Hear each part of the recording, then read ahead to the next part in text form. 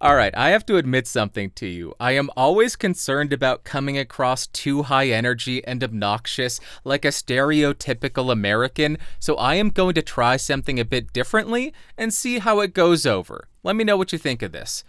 Greetings, Earthlings, and welcome back to Podcastage. Today I'm back with a review of a brand new audio interface from Lewitt, the Connect 6. Yay. If you are interested,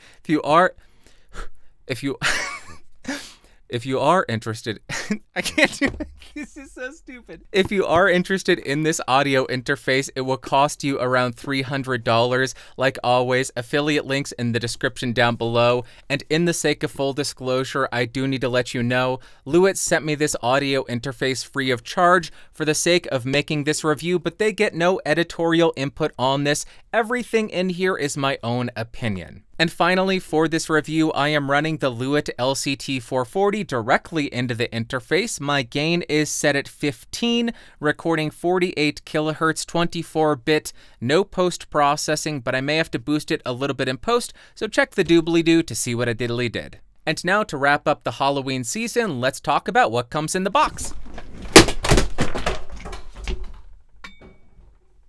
Of course, you are going to get the audio interface. You will get two cables, a 1.5 meter USB-C to USB-C cable, and a 1.5 meter USB-C to USB-A cable, a little bit of documentation, and some stickers. I love them. They are the best. Then as far as the build quality, I wouldn't say that it's an amazing feeling interface because I have come to expect more of a metal chassis which gives it a more durable feel. This is an all-plastic build which leaves a little bit to be desired, but at least it doesn't feel god-awful. It doesn't feel as though it's going to fall apart. As I mentioned, the entire body is made out of plastic. The XLR port feels really sturdy with no movement to it. The 3.5mm and 1/4-inch connections all feel nice and sturdy with very minimal movement. The dial on the top does have a bit of wobble to it, which isn't the best. And in case this does matter to you, this device is made in China.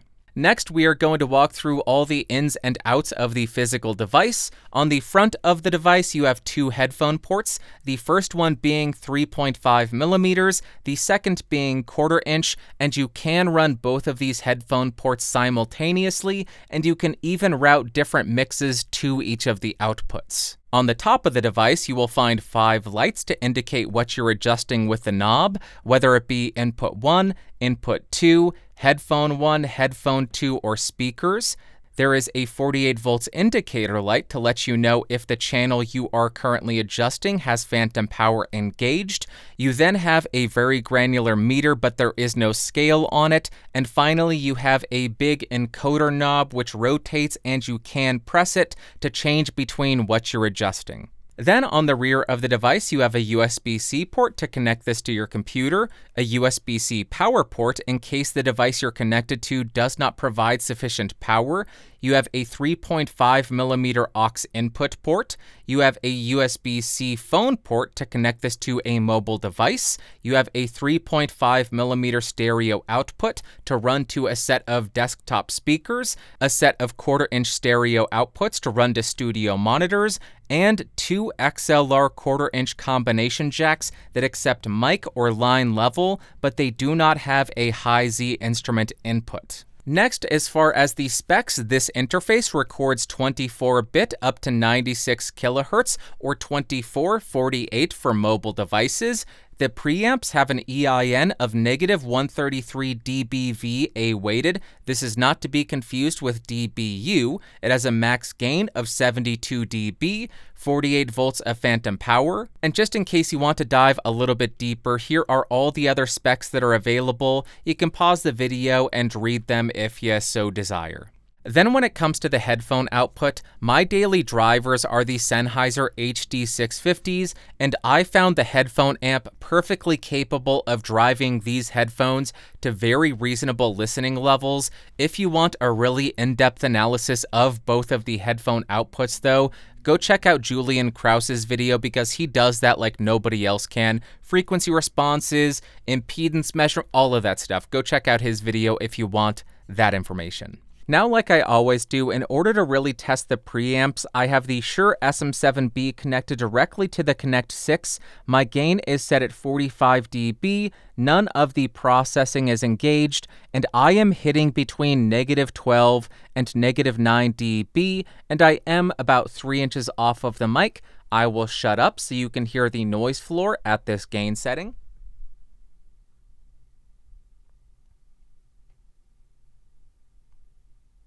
Okay, now I am doing a worst case scenario in case you want to actually whisper while using the Shure SM7B.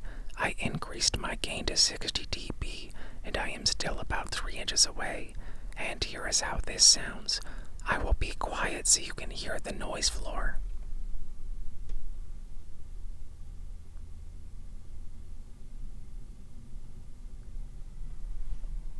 I absolutely hate this. But now I want to dive a little bit deeper and include a real-world comparison. So currently I have the 7B running into the 18i22nd Gen. My gain is set at 100%, and I am peaking around -9 dB. And now the 7B is running directly into the Connect 6. My gain is set at 44 dB, and again we're peaking around -9 to -12 dB.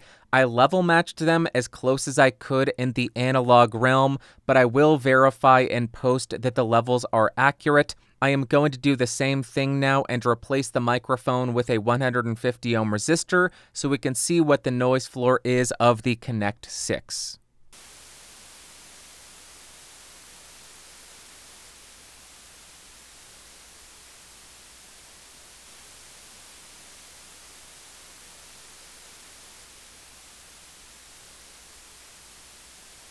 Now I am going to connect a 150 ohm resistor to the audio interface and slowly increase the gain so we can see what kind of noise is generated by these preamps.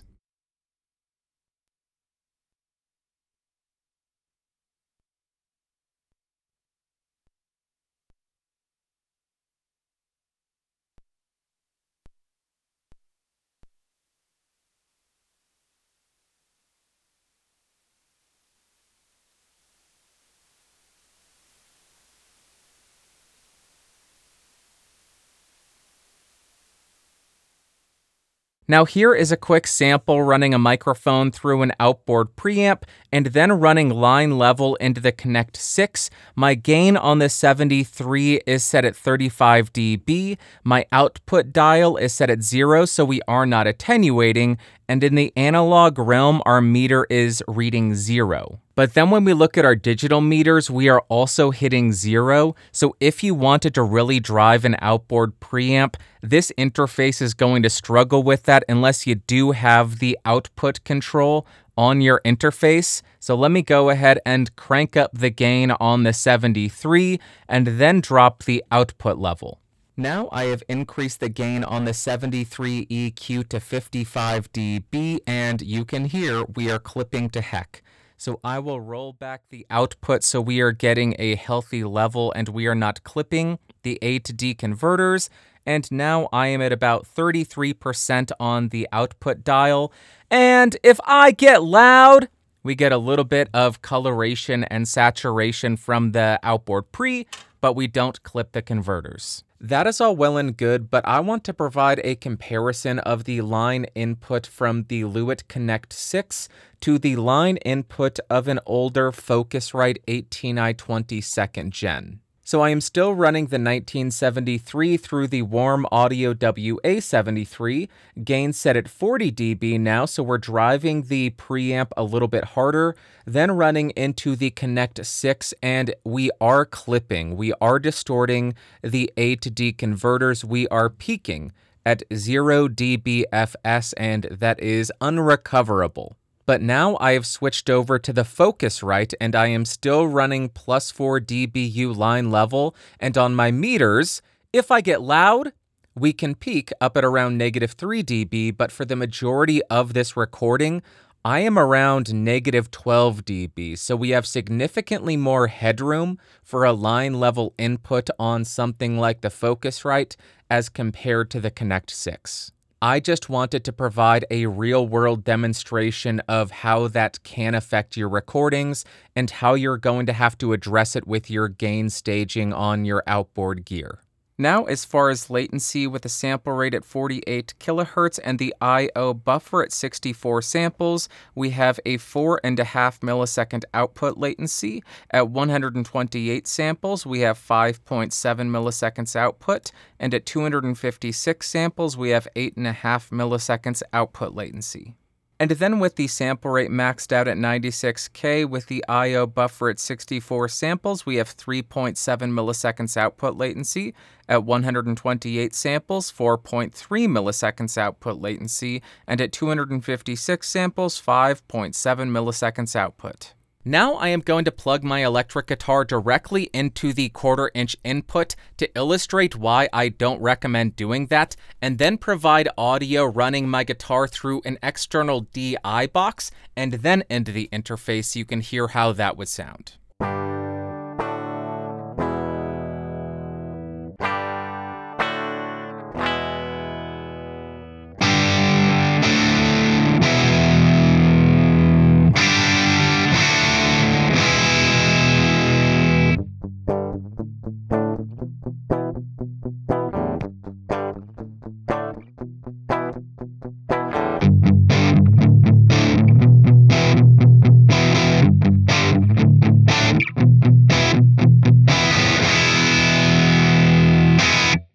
Next, I want to demonstrate the USB-C mobile output on the Connect 6, so I am using a Lewitt USB-C to Lightning cable. I am connected to my iPhone 10, recording in some third-party audio recording software to demonstrate that you are sending your microphone's audio to the iPhone. Two more things that I want to mention about the mobile connection. When you are connected to the Connect 6 with your phone, it does charge your phone. And secondly, I am not sure about Android devices because I don't use them, but on iOS devices, it is incredibly difficult, if not impossible, to overwrite the system-wide audio settings, so you are not able to use this connection to pipe in a microphone to a phone call or for any of the default Apple software. Actually, it does work with the Apple Music app, so if you are piping in music, that would work. Or if you have a SoundPad app, that would work. But as far as capturing audio to the iPhone while simultaneously recording it on your computer or piping in a guest from your phone, you're going to need to be very selective about the app that you pick because it's not going to be compatible with all of them. Next, I wanted to demonstrate a secondary use for the 3.5mm line output on this thing. It is clearly for 3.5mm desktop speakers, but if you are somebody who wants to have a backup recording, I know a lot of podcasters like to do that, you could run 3.5mm to 3.5mm to an external recorder and just have a backup of everything going on in case your computer crashes. And that is the audio you are listening to right now running out of the line input into the Zoom H1N. My level is set at 15 on this thing, and there you go. Just a secondary use for that output. And just for completionism, I have one more demo for you. I now have a 3.5mm to 3.5mm cable running into the aux input of the Connect 6. This allows me to play music off of this device or any device that does not have a digital connection. I will just play some music. It shows up. You hear it. Recording. You can adjust the level. Works as you would expect.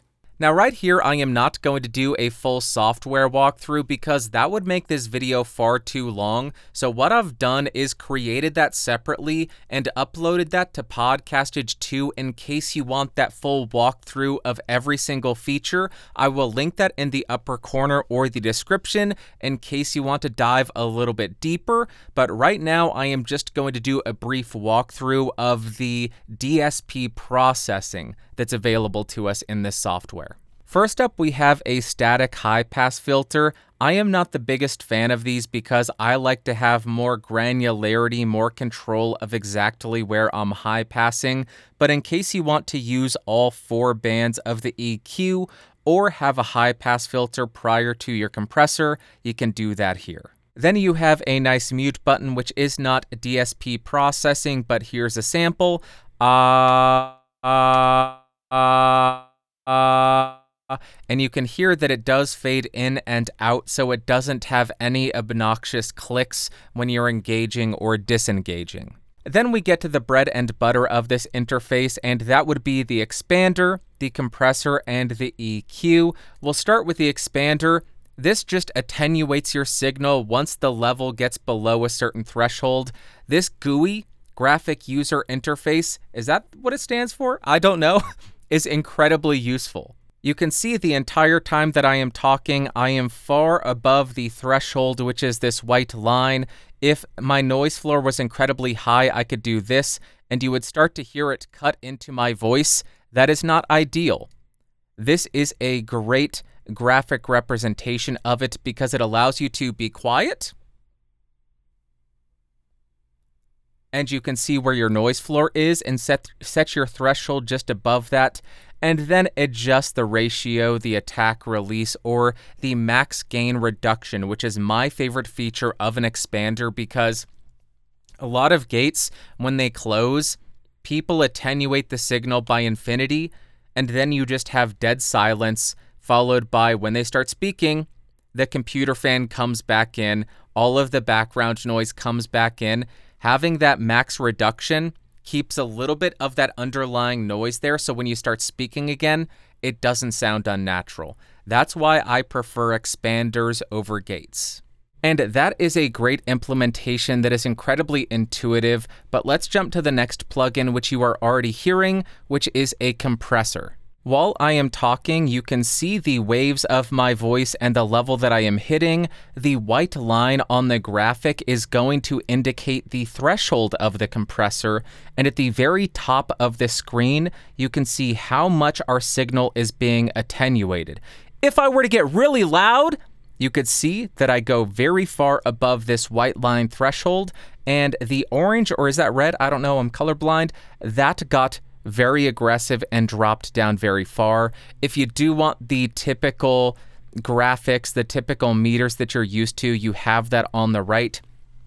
I can tell you the graphics do not look this jittery normally. This is because my computer is old and cannot handle screen capturing. Just so you know, it is more fluid. The controls you have are threshold, ratio, attack, release, and makeup gain.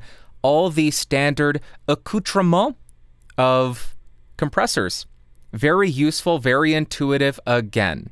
We will go ahead and shut that off and jump to the last bit of DSP processing, and that would be an equalizer.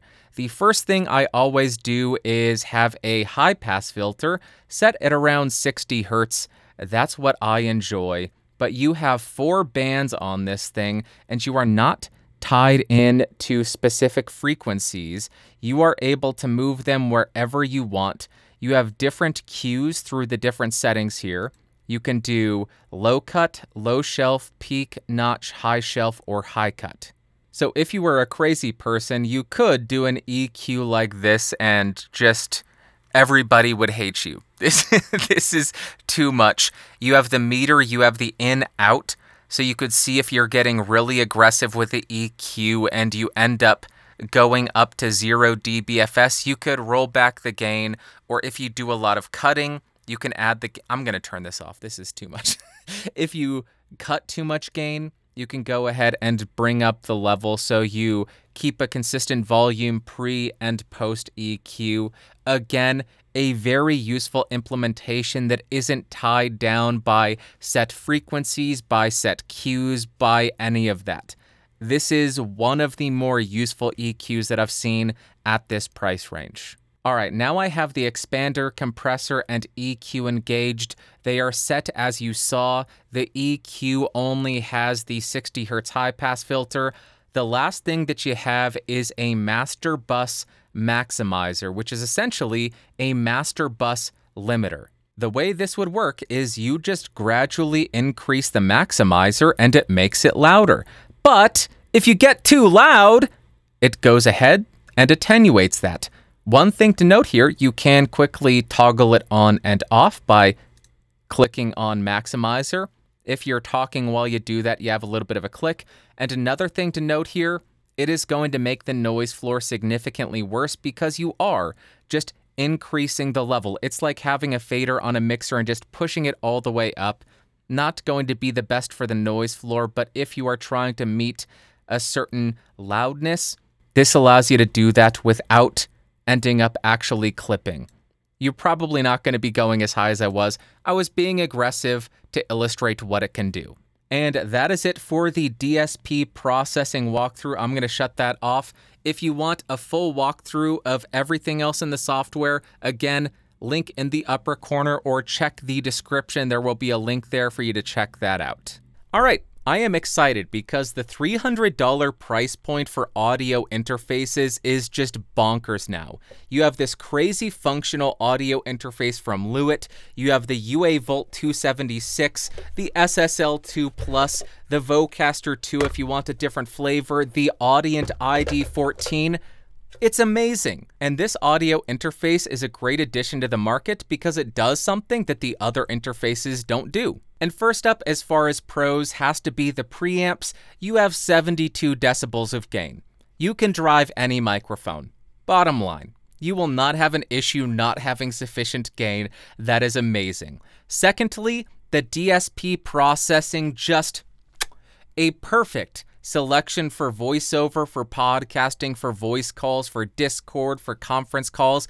All of that, absolutely perfect selection. Expander, excellent. Compressor, excellent. EQ, outstanding. And then the maximizer, it's just exactly what you want for those applications. Then we have the I/O on this thing, 2 headphone ports, awesome, but the main thing that I like is that second USB audio interface functionality with the mobile output or input. That allows you to send audio to your phone and capture audio from your phone. You could run this to a secondary computer, a streaming computer. Really a helpful feature to have. Why did I say that weird? Really helpful to have. And finally, we have the Control Center software, and I do think it might be a bit overwhelming for beginners, but once they get the hang of it, this is some powerful software because it allows you to create multiple mixes and route those mixes to any of the outputs. That is just ideal, super powerful, and incredibly useful. But then we get to the cons, and the main one for me is the lack of a high-Z input. As a guitarist, I love plugging direct into an interface, capturing that raw signal, and then using an amp sim to find the exact sound that I want. With this interface's inputs, you can't do that. It sounds as though the audio has been low-passed. You would need to buy an outboard DI box to overcome that issue, and that's a big oversight for somebody like me. Secondly, I am not the biggest fan of the lack of headroom for the line inputs. It was difficult to really get that coloration from the outboard pre, especially if you don't have any kind of output control. I would like a bit more headroom like we had on the Focusrite. And then lastly, this is more of a wish list item. I would love to have some form of physical mute capability because I don't always have the app up and in the front of my screen. Being able to reach over and just tap a button to mute the microphone would be invaluable for voice calls or anything. And to wrap up, would I recommend the Lewitt Connect 6? Both yes and no, and we'll first start with the yes. If you're someone who does a lot of live streaming, podcasting, voice chatting, or conference calling, and you want to burn in all the processing to simplify the process, I think that's who this is for, and I think that's who is really going to love this because it makes that entire process so simple. On top of that, it should work with pretty much every microphone out there from the SM7B to the LCT440. There shouldn't really be any issues. But then we get to the no. If you're buying this interface expecting to be able to plug your instrument directly into it, no, I would not recommend it because, as I've pointed out multiple times, that makes it sound like your instrument has been low-passed and it has no high-end information. So if that is you and you do plan on buying this to plug a high-impedance input directly into this thing, No, I would not recommend it. If you want all of the functionality and you already have outboard DI boxes, this does resolve the issue, and then I suppose I would recommend it. But if you do want this interface and you don't already have those outboard DI boxes, that is just another cost to keep in mind, because for a good DI box, it can be quite expensive. I think the Radial Engineering is $100 to $200. The Rupert Neve Designs one is $200 to $300.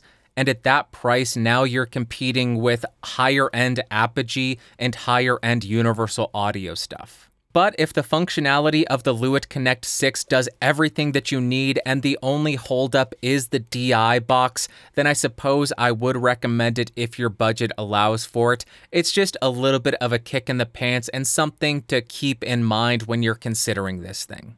Alright, that is it. I am not going to ramble on. If you found this video fun, interesting, or helpful, go ahead and give me a thumbs up. Hated it, big ol' thumbs down. Check out the video right beneath me. I bet you are going to love it. Greatest video ever made. Am I right? These people are amazing. Can you believe it? They support the channel at $5 or higher, and you can do that too. I will talk to you in a week or so. I love you so much. You are the greatest. Talk to you in a week. Bye-bye. Whoa, whoa, boop.